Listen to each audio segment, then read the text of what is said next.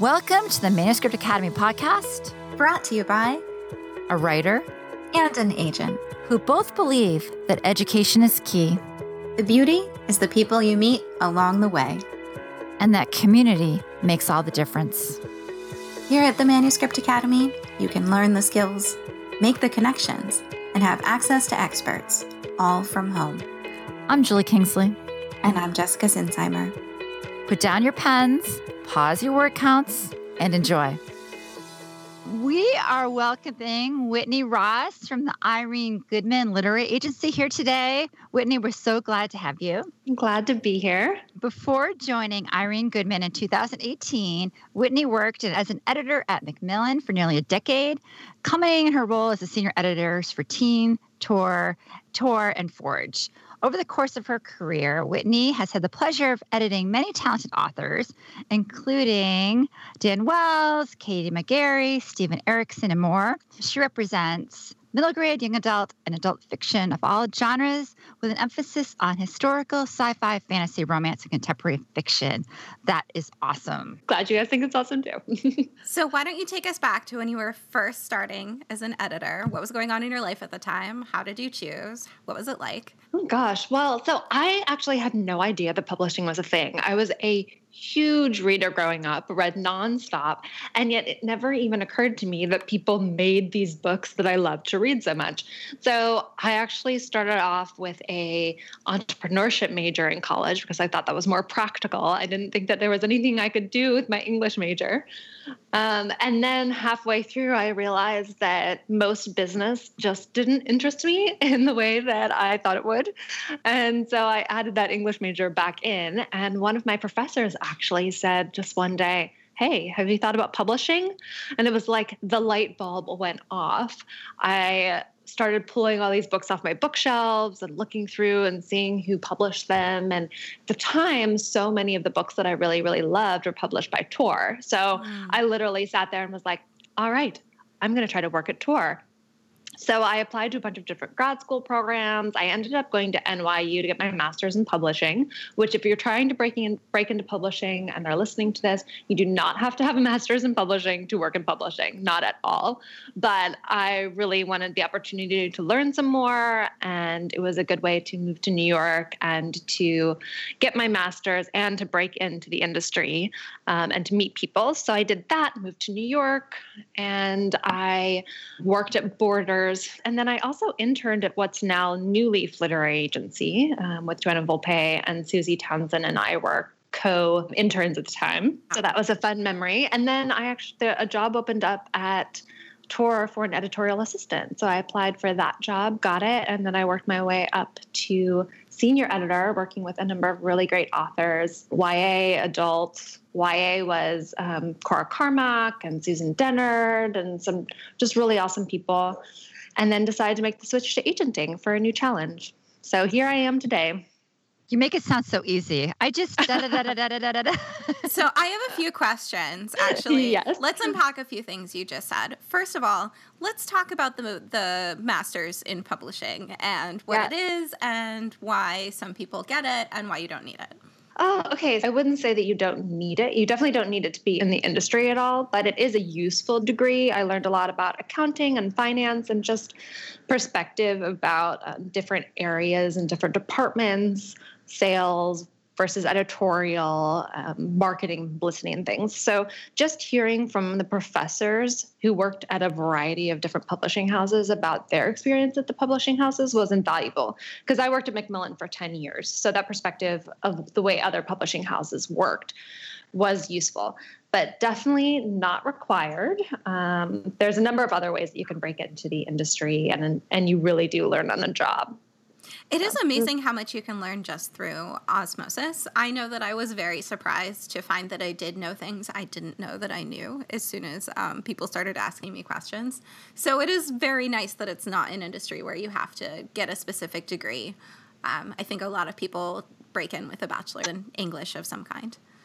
Yeah, and you can break in with really any major. I hired a number of people in my day, and the main thing, the most important thing that I would ask in the course of the interview was, who do you like to read? Nice. Because at the end of the day, reading and a love of reading is the most important part, particularly if you're going to work in editorial. So if people answered and said they liked Stephen King and James Patterson, I was like, well, that's great, but everybody likes them. That's kind of those are incredibly popular authors. Like, who else do you like that's not someone that is hitting the New York Times list number one every time? Who's a little more obscure, who just some people to show that you read widely beyond the general population. Kind of like how we don't want you to compare your book to Harry Potter or Eat, Pray, Love. Exactly. That's kind of the general ones. It's like, those are unreachable. Or if you say your favorite author is Hemingway, Oof. Awesome. But who do you read in the contemporary? You don't have to impress anyone in the interview. Just tell us who you really like. I can't get over that he actually says his cat is an excellent babysitter. That is a classic. He put his cat in the crib and went away. And I'm like, what? Okay. Well, if the cat had 6 toes, it can do anything. No. A statement of motherhood. Whitney, also, you mentioned working your way up to executive editor. Could you talk a little about the different levels that editors go through? Yeah, so I can't vouch for every publishing house, but it's mostly the same across the board. You start off as an editorial assistant, you work your way up to assistant editor, associate editor, senior editor, and then way down the line, eventually maybe executive editor. But kind of the way it is structured is that an editorial assistant and an assistant editor will work mostly on the projects of the people that they're assisting. And then as you move up, the balance of your workload gradually switches so that you're working mostly on your own stuff and less on assisting until you're entirely on your own. So by the time you reach editor, you shouldn't be assisting at all, and most likely, and you would have your own list, senior editor, your own assistant, and it kind of goes from there. I mean, obviously the lines can get blurred just depending on what's going in the publishing house and how it's structured, but that's generally how it works. But if an editorial assistant wants to acquire your book, that is really no different than any other level. They can absolutely do that. Your book may still get a ton of attention and a ton done for it based on the pitch and the interest and the level of popularity for the topic. So any number of those levels can be a really great acquisitions editor. It's so interesting. I don't think I've ever thought about the levels, like how you just described them. And as you were talking, I was like, wow, the care that's taken in this industry to get the experience that you need to really put out an effective book is pretty profound. I mean, like, you don't just jump in and like, wow, I'm here. It's a very much an apprenticeship gig. You really learn on the job. You learn by editing along with the people above you and learning how they edit and how they work and kind of pulling bits and pieces to make your own style. So it really is. That's why you don't have to have a master's to be able to work in it. You learn very much on the job. I don't use my master's very often. Neither do I. I'd love to know how many people do use their masters all the time, unless you're in like engineering. I don't know. I think it's more of a statement on a paper, isn't it? No one's sorry they've done it. No one's sorry they've done it. So, Whitney, tell us about not working. Like, who are you when you're not working? I have so many different little hobbies, but one thing that I'm really loving right now is I love to bake. That's my relaxing time. And I think when you have a job that is so often involved with reading and stories and all of that, then you tend to find like some other areas of relaxing that doesn't involve that. So my husband is South African, so I make rusks for him, which are kind of like a softer biscotti that you have every morning with coffee. It's a really nice ritual. So I make those, I make muffins, and I don't know if anyone has discovered the New York Times recipe for chocolate chip cookies. Ooh. You use 2 different kinds of flour, very dark chocolate, and then you refrigerate the dough for 36 hours. What? It is delicious. It's serious. Why do you refrigerate it for that long? Because it makes the flavors all meld together, and it kind of makes it a little bit more just caramelized almost in flavor when it comes out. It's delicious. Mm-hmm. What kinds of flour? Cake flour and bread flour. You mix the 2. Wow. So do you want to hear my chocolate chip cookie hint? Yes. So I was out of vanilla once, and so I used Bailey's Irish cream. And it was quite delicious in case you're ever there. I was like, I wonder if this would work. And people are like, what did you do? I'm like, nothing. I'm going to have to try that because I literally ran out of vanilla last night making these cookies and I had to run around to get some. Wow. Yeah, try it. It's a little different. It's good. And I thought I was going to be clever by being like, just use almond extract. But if you put that in anything, it's fantastic. It'll Taste cover the almond. It covers up the flavor of cake mix. So if you throw it into a cake, people will think it's homemade. Really? Little did you know this All was right. a food podcast, guys. I know. All the tips you're getting. Food, books, same thing. Yeah.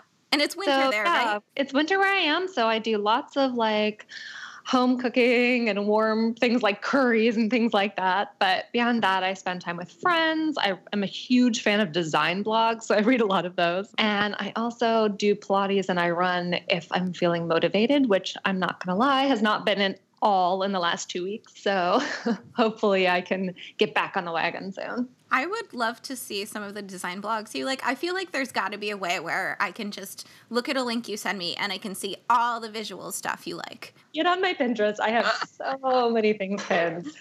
But I really do. I love I just like enjoy it. It's just so relaxing and people have such lovely, beautiful images and inspiration to share. So it's fun. I feel like there's so many weird fake things on Pinterest now. Like they're like, look at this amazing thing you can do with this thing that makes no sense. And you click on it and it's an ad. Have you seen those? Yeah, I avoid those. I do more just like, look at this beautiful kitchen with navy cabinets. And I'm all about that. Nice. I think particularly when you live in New York, you love to dream about the day when you may like actually be able to do something to a place that's not rental property. You know, New Yorkers, I can't believe this is something we all have in common. Like our rental market impacts our dream life, but a bunch of New Yorkers have the dream where suddenly there's a room they didn't know was in their apartment. Really? I've had it totally see over myself and doing over and over again. And every time I'm like, this is so great. How did I not know this was here? And then I wake up and I'm like, ugh. I have that dream all the time. It must be something. We might need to research that. Like, and when you open up the room, you're like, for me, it's a whole wing of the house, and it stresses me out. Because you have to clean it. Yeah, because it's like freaky, and I'm like, I could have had a party in here. I want to have this dream now. That basically was my real life dream for the 10 years I was in New York. Yeah, well, I mean, I'm sure some dream interpretation book would be like, there's a whole aspect of your brain you didn't even know was there. Look at your consciousness growing like that. Because houses are your consciousness, supposedly. The basement's like your subconscious. The attic's like all the higher stuff you should be accessing, but you're not because you're watching TV. I was going to say that I also get completely addicted to TV shows every once in a while. So at the moment, I'm trying to avoid an addiction and focus on everything else. So speaking of TV, we were chatting about Daria earlier. Let's talk about Daria for a minute. Oh, yeah. We were just chatting about how Daria is back available and being rebooted. And that just brings you back to the day when Melissa Joan Hart starred in so many shows. Daria was around. It was good times. Yeah, I saw one recently on Hulu, and it is better than I remember. I can only hope that that's the case for the new Roswell TV show that they're rebooting. Have you heard of this? Oh, I remember the original Roswell. I thought it was cute that, like, her waitress uniform had an alien head as the apron. That show was awesome back in the day, and now they're rebooting it. So Roswell and Dark Angel are two shows that I think were before their time and underappreciated. So tell us, Whitney, universe, with no publishing, what would you do? Probably work in some sort of design based on my love for the aforementioned design blogs. Like, would you do houses or? Interiors, probably, with houses. Though I do have a couple friends who design shoes, and that does sound awesome. Ooh. That does sound awesome. Mm-hmm. My one friend designed for Jessica Simpson for a while. Mm-hmm. And she looks like Jessica Simpson, too, so it worked out great. That sounds really stressful. Do they have to do all kinds of complicated geometry to make, like, the angle that's under your foot comfortable? I don't know, but I feel like a lot of shoe companies are failing at that angle because I've yet to find heels that are comfortable. I know. I have a closet full of rejected black heels. I know. Well, in New York, you can't wear any because you'll have to walk around in them all day, and what's the point? Yeah, I know, but everybody wears them every day. It's such an awful paradox. I don't know. I'm wearing sneakers right now. That's pretty much my uniform. You know what I wish existed? So I'm terrible at all things visual, like terrible. And I've started to tell people lately that I really, really messed up the decoration of my current apartment. It looks kind of 90s because I chose like, oh, I like peacock blue. Oh, look at that. Oh, I like bright red. Let's add that too. And now it's just way too much color. Because there's the colors you like to wear and then there's the colors you want to live in. And they're usually different. It's true. Yeah, I had a lime green fluorescent bathroom growing up. Wow. And we painted it thinking it would be this lovely pale sage, and it came out vividly lime. But I just kept it because I would walk in there in the morning and it would wake me up. My eyes would be like wide as saucers the moment as I turned the light on and walked in. So it was a great wake-up call. I mean, color makes a big difference. My friends in college painted their room like kind of between lime and apple green. And when it was time to paint it back, they actually went to the Department of Housing and sat down and performed a song they had written about how we shouldn't all have to paint our walls the same color and don't they enforce creativity. And Did they still have to paint them back? So the housing department was like, oh my God, we love our job, but yes, you have to paint it back. That is amazing, though. Yeah, that was very much our college. I think we had like a guitar, a recorder, a tambourine. Like they worked very hard on this song. But it's delightful. But, one thing that I wish existed is if you could kind of like FaceTime with a designer and be like, okay, I did this thing. Help, can you suggest like what I should get that can be delivered, because I'm not taking a piece of furniture on the subway, that'll make this look less crazy. Like, wouldn't that be amazing? I would love to be able to FaceTime with somebody who has good design sense to be like, help. I have someone that does that. I have a friend that does that.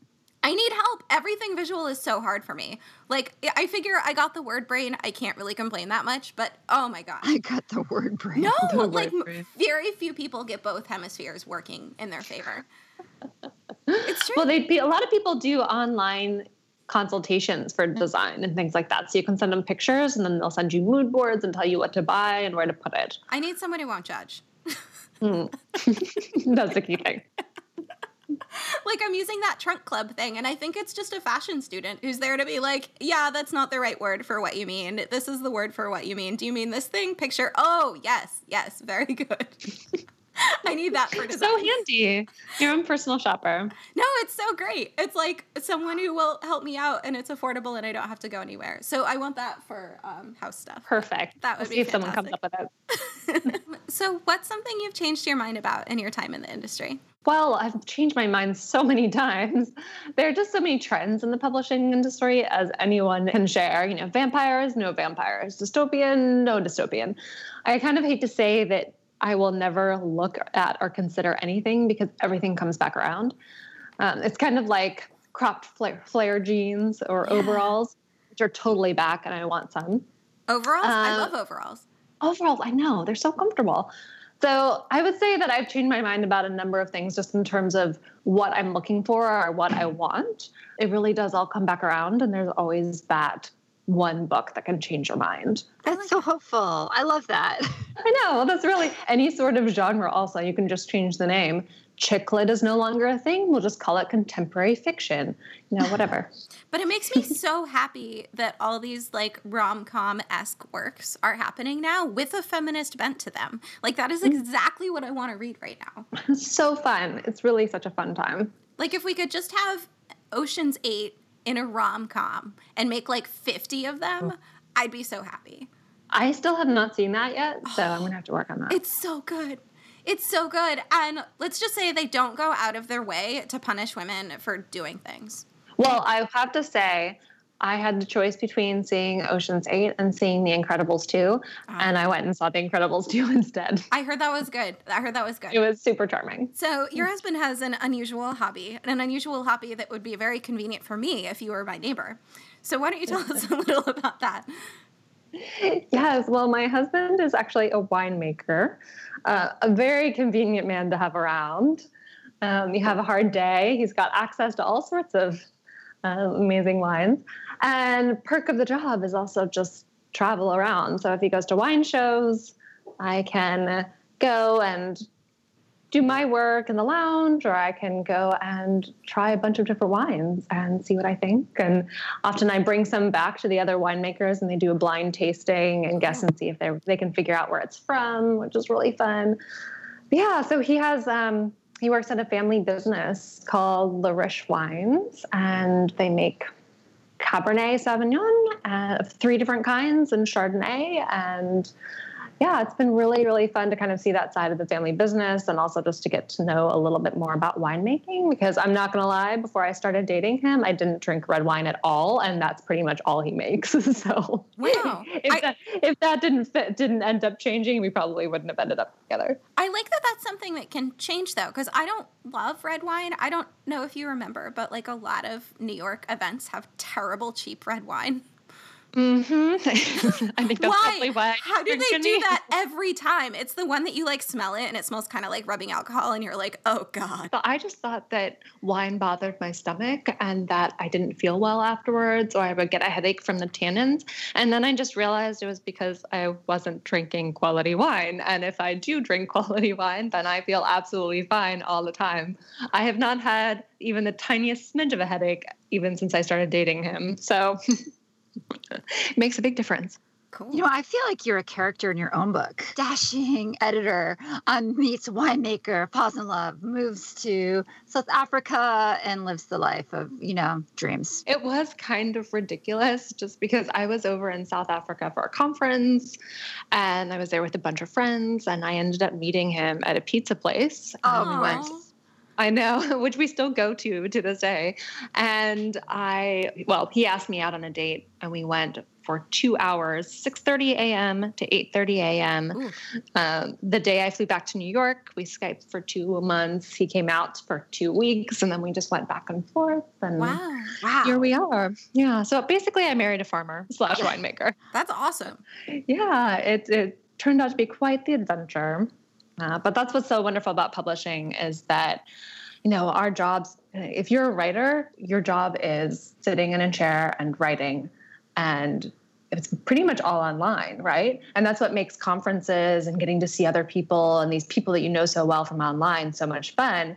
And that's what's so wonderful about publishing is that you really can do this anywhere. You can tell stories from anywhere. And then we're trying very hard to make it so wherever you are, people can have access to you. I mean, you've talked with people all over the world probably in your meetings now. Yeah, all over the world. It's been really great. We've had people from India and Georgia and any other number of countries, as well as the US. And so the nice part is that because of my schedule, I get all of the admin and reading and just like editing that I need to do for my clients out of the way in the morning. And then I'm available for meetings and whatever pops up on my email throughout the afternoon and evening. So it's actually been so much easier to be productive than it was when I was in the Flatiron building working, because you have less distractions, if that makes sense. Definitely. Yeah, I feel like there's just a certain hum of distracting activity during the day when you're online here with the synced up schedule. Mm-hmm. But I'm so happy that you're in the time zone you are, because people were telling us they had to get up at 2 a.m. to have meetings. And I really, really appreciated that they were willing to do that. But now fewer people have to do that now that we have experts in different time zones, which is very exciting. Yeah, it's really like I'm basically in London time zone. So it's really just like being an agent in an agency in the UK. And Irene Goodman has an office in New York, and we're all super connected. And we have a lot of just different, we have foreign agents and contracts and all the sort of just admin support that you need. So it's been really great because we're also connected via GChat and phone and whatever you name it. Even though we're not necessarily at a desk sitting next to each other. It's a really great structure. Yeah, I bet that's going to be what most agencies are like in the future as New York real estate continues to go up and salaries continue to stay the same. The more people I talk to, the more people are already doing it, even if it's not obvious online. It's so funny. So many people are already working remotely and just finding that the lifestyle's better. I don't love Amazon. I'll leave it at that. But I think it's pretty smart of them to look for another hub that is less expensive than Seattle. Especially since they basically made it expensive. Yeah. Real estate, man, it's expensive. Tell us the story of the first time you saw one of your books for sale. Oh, it really is such an amazing experience when you see your first acquisition displayed. And that is fantastic. But the moment that really sticks out to me is just when I first saw my name inside a book that was on the shelf. So when I first started as an editorial assistant, I worked, and for quite a while into my career, I worked both on just regular fiction in a variety of genres, but also a lot of game properties. So I worked on Halo and BioShock and Dead Space and a number of other ones. I worked on a lot of Halo books. And so the very first time I saw my name in a book was on a Halo book on the shelf. And I was just so excited. It felt very official. I'm pretty much sure you're the coolest thing that's ever hit. It was really fun working awesome. with Microsoft. They are so on top of things. And I got to go out to their headquarters, I think once or twice. And yeah, they're lovely people. It was really fun. So what do you wish writers knew about things on your side of the desk? Yeah, the main thing is I think just that we are in this because we love it. Anyone who is in this industry, if you're an editor or an agent, you are in it because you love it, because this industry is so all-consuming that you would not do it if you didn't. So that's the main thing, is just that everything we do is out of just a love and a passion for books and literature. But I can also give a few tips about querying and what not to do, if that's helpful. Yes. All right, just a few ones that have been cropping up for me lately that I would love to pass along is, first, please don't put your query in that typewriter font. Oh. It's so hard to read. So hard to read. I've never taken on anything that came to me in Courier, ever. No, I have not either. And to read it, basically, I want to cut and paste it into another email, change the font, and then read it, because it's so annoying to read in the typewriter one. Okay, so now I'm frantically like, what is my font on? Arial, sans serif, something like that. That is so funny. I'm like, oh my God, I have no idea. Just when you're in Gmail, put it in plain text, and then put it back in rich text and add your italics. Boom, done. Okay, you need to write that down for people. So, like for writers, like this is like when you're a waitress and you need to say the salad dressings 1,000 times at a table of 12. Like, I had no idea. 86 the salad dressing. No. 86 the salad. 86 the typeface. just avoid the Courier new font. So that's number one. The second one is don't send your query as a group email to the whole agency. Eesh. Because if you do that, then there's not one specific person that you're calling out to respond. So it's very likely it's very likely you won't get a response at all, simply because it's not specifically addressed to a specific agent. So that's interesting. I just heard back from an agency and they said one of your agents wants to see it. One of our agents wants to see it. They didn't specify? No. Huh. It was very mysterious. Interesting. Well, actually, I would say that I do know of a few agencies who have a general pot that queries go into, and they're portioned out from there. But most people are specific. Yeah. Then there's also that system, Query Manager. And it sounds so good, but I'm so paranoid because I just know that someday, this is like all in my brain and probably completely false. So like, don't anyone think that I actually think this is going to happen, AKA don't sue me. But like, don't you think that they would eventually take all that data and like make it public? Oh, I don't know. I'm sure there has to be something that you click or sign that says that they wouldn't, right? I hope. You hope. I don't know. I basically assume anything my computer / the internet knows will one day be public. Oh, that is true, because I actually had an author who had some bad experiences and wanted to make sure that her information was not public. And so I just, like, for peace of mind, was like, okay, let me just Google this. And literally in 2 seconds flat, found all her information, all my past 10 addresses. You can find anything instantaneously. It is scary.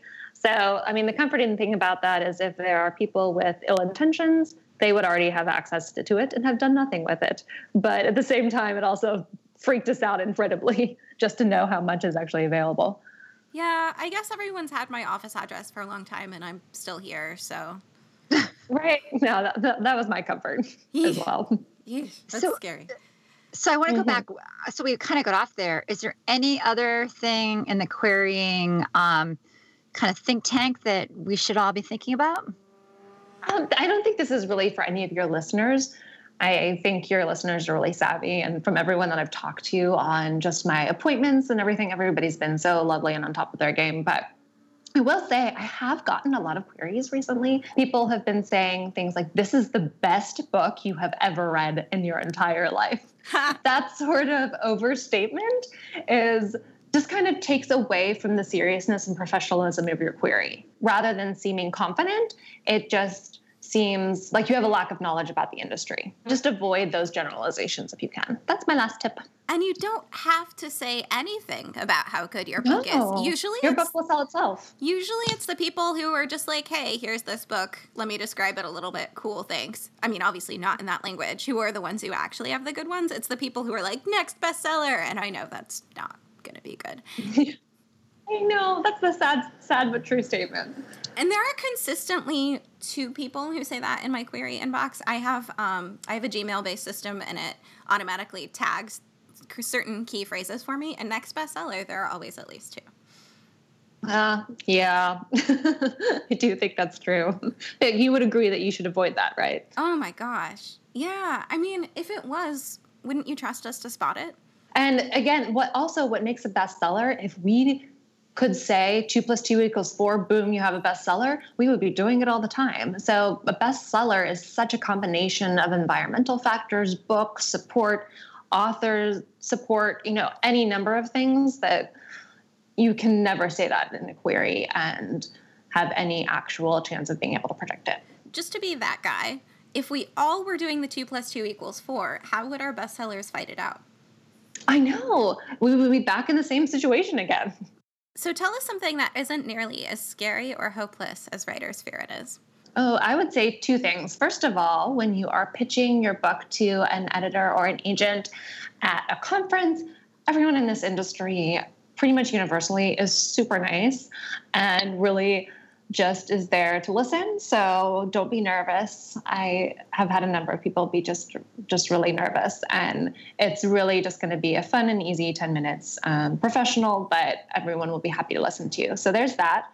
And then the second one is just a rejection. Nothing to fear. We always say that publishing is a marathon, not a sprint. So you just need that one person to catch your shared vision, and there you go. I also think if they go in looking for feedback versus looking to pitch, they'll be less nervous, because then it's an opportunity to ask questions versus Oh, for sure. I always say, and when I take pitches, like, ask me any questions about the industry. I'm here to help you. Whatever you need, you've got these next 10, 15 minutes, so let's use them as best we can. It's funny. I always say to my screenwriting students that, like, writing is like wine. You kind of start, and your palate is, it's kind of unfamiliar, and you're just tasting, you're like enjoying the sweetness of it, Yes. But then as you move forward, you realize just how nuanced and how many depths of layers a book needs to be successful. And you kind of do get into those reds that are really full-bodied, and and then you can taste all those tiny little, pieces of the earth in the wine. And I think that's what I've seen with my writing and my writing partners is that when they're at the level of the fine wine is when things really start happening for them. But when it's just sweet and there's not much depth to it, nothing's happening in the writing. And so it is a progression. So just like drink the wine, go through the progression of the writing, and you just have to trust the process. You just need to, because people don't come out of the gate having all fiction, like in place. They just don't, unless they're freakers. I don't know. No, writing is a craft. It's very much get your butt in a chair and write. And I will say that I have just noticed amongst my queries that I've received that have been really next level, and amongst the clients that I've chosen to take on, they tend to be the people who are like, this is my 2nd, 3rd, 4th, even 6th book that I've written and that I am now sending out for a query. And that really stands out in the query and in the final manuscript, that polish, that practice, that ability to say, this isn't quite there yet, put it aside, or come back and revise. and revise and revise. You really can tell that in a query and in a manuscript. Yeah, it's a little bit nauseating. How much the actual revision process is way more than most people think it is, in my opinion. I think it's pretty much everything. You know, are you willing to kill your darlings too? Because at the end of the day, do you want your book to be the best it can be, or do you want to keep that like one scene that means so much to you but doesn't actually add a ton to the book? You know, it always comes down to moments like that, unfortunately. Yeah, those darlings, those little babies stuck in a Word doc. So if you had Google level funding, the ability and encouragement to spend 20% of your time making something that doesn't have to be a physical product, what would you make? At the risk of sounding like I'm on Miss Congeniality or in a pageant or something, I would say I would try to figure out a way to get clean water access for everyone, especially since we are in South Africa and the Cape Town area is having a horrible drought. They're kind of coming out of it now, but it's been very bad. And very serious, and water restrictions, and people are, you know, there's a number of articles, I think, on Vogue and elsewhere just about the amount of water usage and women trying to, how much they can wash their face and their hair, and just even moments like that, or washing laundry. So just now that we're coming out of it, it just makes you so much more aware of the amount of water we use every day without even thinking about it. I'm from Arizona, and I actually had no idea where our water came from. It's in the middle of the desert, and it just comes out of the tap. That's true. Most people don't know where their water does come from. Well, I think that's a wonderful project. Thank you. Who knows? Hopefully someone will be able to complete that. I know there's a lot of research, but hopefully someone will be able to do something with that sometime soon. So what's one of your memories of your early days in the industry? Well, I think my first week on the job, I sent a package to Stephen King, and I felt very starstruck. And then I had received a phone call from the author Anne Perry. And so I didn't actually really know who she was.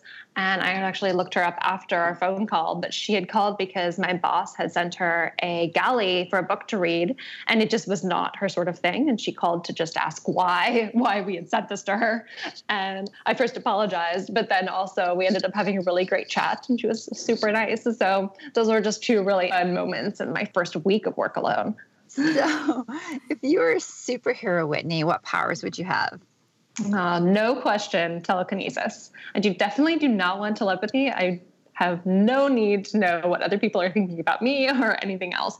But telekinesis would be so convenient. Just bringing my coffee cup over to me. I figure I can probably figure out a way to fly if I have telekinesis too. So that'll be part of it. No, how funny you were just talking about Stephen King. I know. What about you guys though? Oh, no one's throwing this back at us. I know. I want to know. Probably freezing time. Put you on the spot. I think freezing time would be a good one. I mean, this would be really weird, but I think it would be very cool to have like all kinds of different arms, like octopus arms, and you could be like writing, cooking dinner, and you could be like cleaning your kitchen at the same time, and it all could work just like effortlessly. But see, if you freeze time, technically, you are all doing those things at the same time. Oh my gosh, you're right. With a normal number of arms. Well, and with telekinesis, you could technically be doing all of that at once, too. Oh my gosh. If you could multitask. So all of us just want magic to be efficient? Basically, yes. I'll live in Harry Potter, thanks, and then I can just have my wand be doing the dishes. You know, I mean, I think with this political climate, it would be cool to melt frozen hearts. Oh, that's so sweet. So what's your number one tip for writers?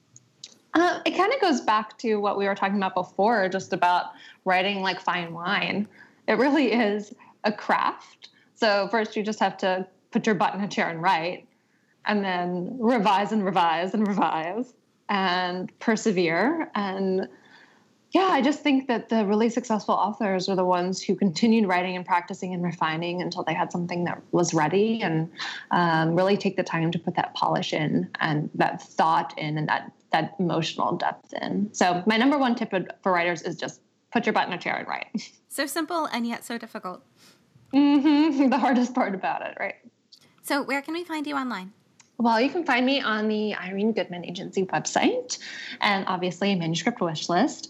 But I'm pretty much on all social media. So you can find me on Twitter, on Facebook, and Instagram. Instagram is my favorite. I kind of took a hiatus because, life changes and everything like that. But I'm looking forward to diving back in soon. And I'm going to do like one big dump post of photos from the last couple of months that I've missed and get started again. It's just really fun and inspirational. So that's where you can find me online. Can you spell out your handle so we can find you?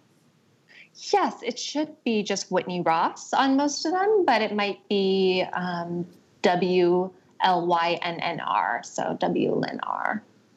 And of course, you can book meetings with Whitney as well. She's up early, so usually 5 a.m. to 7 a.m. New York time. So if you're an early bird, quite unlike me, Whitney is delightful, as you can hear. Thank you so much, Whitney.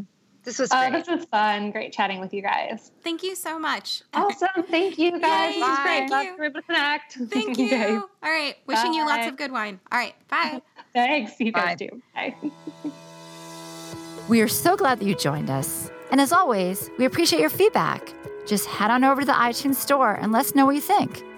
It not only helps us make this podcast be the best it can be, but it also affects our ratings within the iTunes platform.